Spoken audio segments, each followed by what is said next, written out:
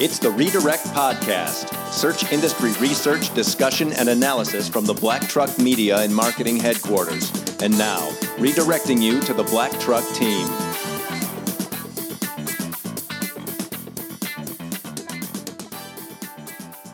Welcome to episode 67 of the Redirect Podcast. It's Friday, February 22nd, 2019. I'm Jason Dodge, founder of Black Truck Media and Marketing. I'm joined this week by the newest member of the Black Truck team, Lauren Milligan. Welcome, Lauren. Awesome. Thank you, Jason. Appreciate the introduction. Yeah. So I thought we would, it's been a few weeks since we released a podcast as we kind of retool some things, maybe the way that we're going about it. I think we're going to step back from just producing a podcast every single week, because if you have produced podcasts or content of any kind, you know that it's a challenge to keep up with that, the cadence of it. So we're probably going to flip to every other week, but that's okay too. I think it'll allow us to focus on creating some more really quality content. But I really wanted to take this time and kind of maybe talk a little bit more about not just your background, Lauren, but kind of what you've seen change the most, 2018 as we head into 2019, what are the biggest things? But I guess real big things. So you bring 6 years of digital strategy to the Black Truck team, which is awesome.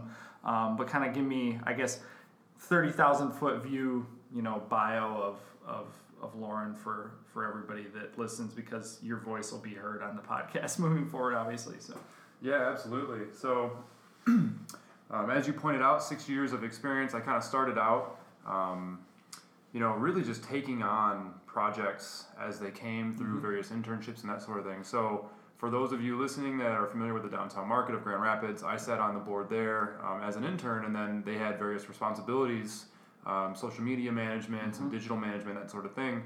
And I saw that as an opportunity to really kind of get myself integrated, and be a part of the team, and then they allowed me to take on some of those responsibilities.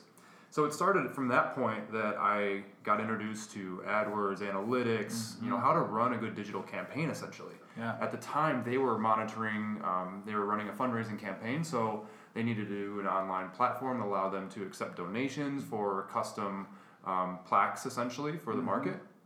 So some really cool, unique problems that I got my hands in on, and from there, really enjoyed digital campaigns and kind of what they could deliver and the different components of that. So that has since evolved into doing some more projects for people. Eventually I went to work for an agency where... Agency side is different than in-house. Yeah, definitely. It's very different from freelancing. So at the agency I was started out working predominantly on AdWords, paid search campaigns.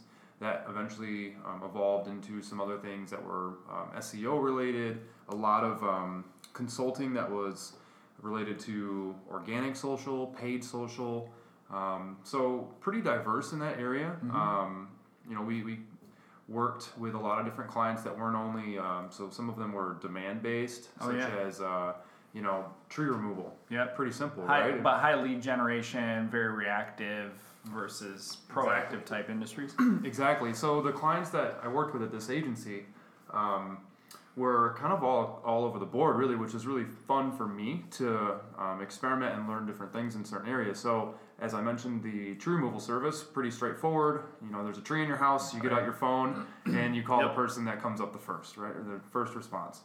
There are other opportunities that I had, such as launching some social media social media platforms, which then we ran campaigns to generate beta users. Oh, nice. For the platform. To get some user testing? Exactly, and proof of concept. Okay. Right? Just to say, like, we have this idea for a social media platform, how can we see if there's any market adoption? So the idea there, kind of segueing, but I think this is a good conversation to kind of share a little bit more about your background, but just certainly how maybe you think and process, but you're thinking more along the lines of utilizing maybe existing digital platforms as a research tool, as a means of researching, versus, say, what would have been traditionally done in, traditional market research, using things such as AdWords or user testing and stuff like that to see how individuals are going to react to an application, software, what they're most interested in or less interested in.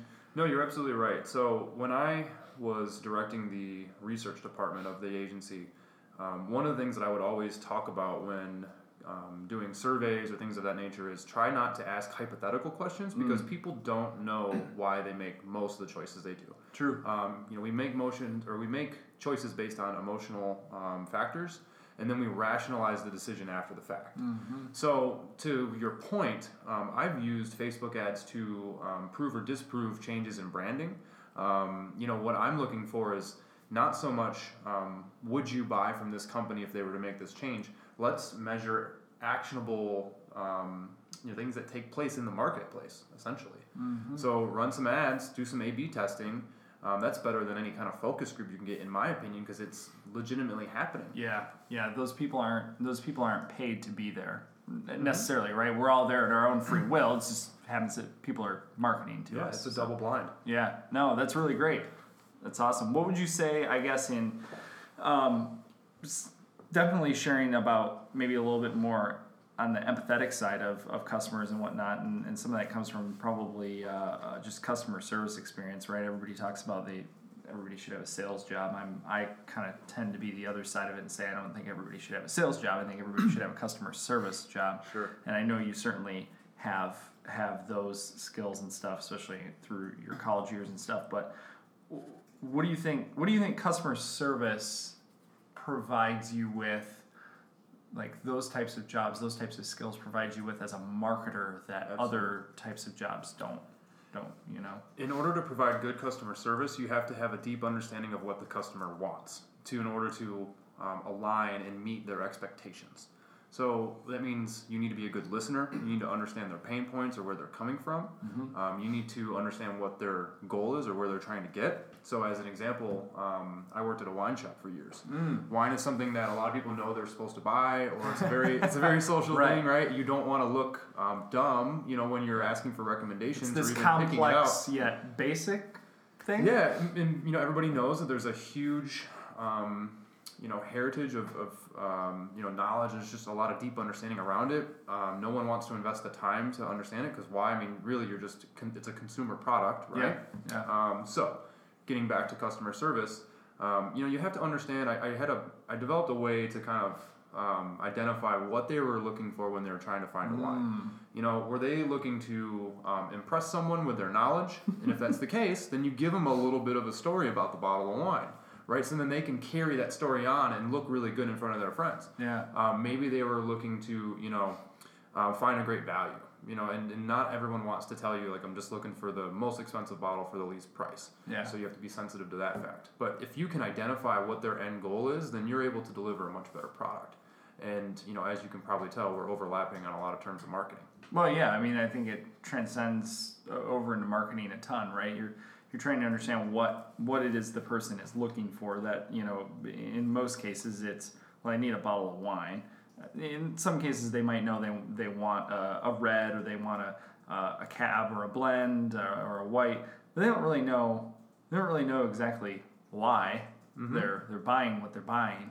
I would say that my wine palate is decent at best. There are certain blends and brands that I like, but trying to get to the root cause of why, and that's something we talk about just a ton here, especially in search marketing, is that for the most part, defining what a person is looking for should be fairly straightforward for people, but really understanding why and being able to connect the dots from A to B is extremely important. And I think, to your point, the customer service side allows you to have the more empathetic approach and really understand, okay, is this person buying a new car because theirs broke down and they have to get a new one?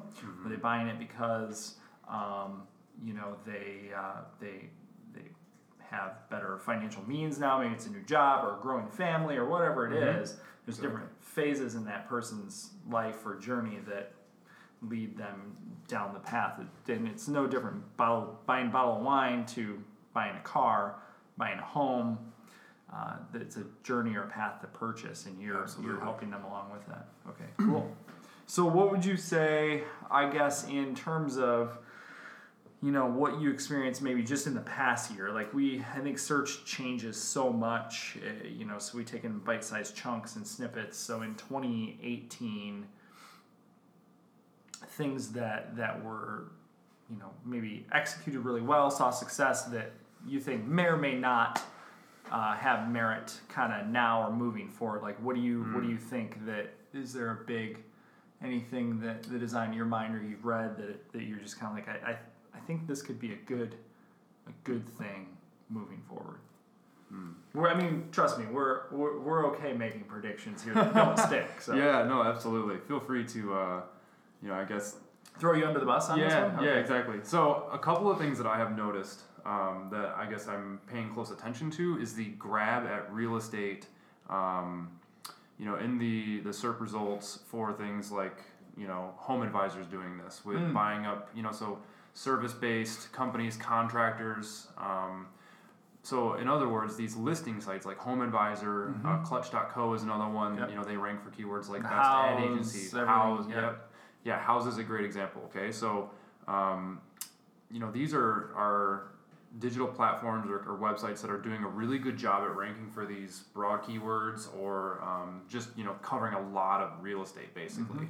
So is it that do you want to compete with House, or do you want to compete within House? Unfortunately, with other people, and I think that might be a layer of search that we need to look into down the road. So you're saying like the third party aggregator sites as a means of helping deliver traffic within, in this case, a specific industry vertical niche. Exactly. Right? Home improvement. I would say that's an interesting idea. We've recently, ironically enough, is totally nothing I feel that we do on the Redirect podcast is really planned. So we were looking at some analytics recently for one of our clients in a project we were involved in that was more, it would probably fall under the home improvement or at least home goods type things. A fairly predominant presence on House, meaning majority of their images, majority of their galleries and everything. What's crazy about it is they were sending more traffic to House from their site than House was driving back to their site. And we're talking about a brand that has a pretty predominant kind of presence or role in their category. Very little traffic being driven from that platform. So to kind of argue your point is, yeah, I think there's opportunity there from a brand recognition perspective, but are people really taking action while on that platform? I don't know. Yeah, not only are they taking action, but you're literally driving into a place where all your competitors are. The platform makes it very easy to bounce from your page to another. Yep. They're quite literally advertising other companies right next to yours. So that kind of goes back to, do I sell on Amazon or do I do my own e-commerce site? Yeah. There are pros and cons to both. Join them, beat them. Yeah. How do you feel about so in the same tone? We've discussed it before in the Redirect about. We were talking about more local search, and we could argue whether or not all searches are local to some degree. But when you throw a geo modifier on a search, so let's say best Mexican restaurants, Grand Rapids, where we're based here in Michigan, or best Mexican restaurants, Seattle. What you tend to see is the aggregator sites, and so you see the Yelps of the world, the Open Tables, TripAdvisors, etc. Top 10s, 2019's best of, really popular, versus the actual individual business. Whereas when you say, best Mexican restaurant near me, by me, you start to see a different result. You see less of the aggregator sites and more of the individual local shops, mom and pops, and that type of thing. Do you think the same would play within that category you were talking about? I think what's going to happen, and it already is, you've got two different things going on. You have the the companies that are optimizing on search, and they're going based off the reactions from people that are doing the searches to try and get in front of those people. But then we're also continuously learning how online search works. So we are evolving our search terms to get what we want, and that's why we're doing things like near me to even get more refined and to try and eliminate some of those top 10, because that's not what we're looking for. We quite literally just want the business. And so, it's kind of like just in exchange of language, if I am continually asking for something and you're not responding, we have a miscommunication. I'm going to try something else. Yeah, and obviously, if I was a restaurant or any kind of service-based business that I'm wondering why I'm not included in that top list, I would certainly look at that as an opportunity from what we would call an off-page or off-site opportunity to go after.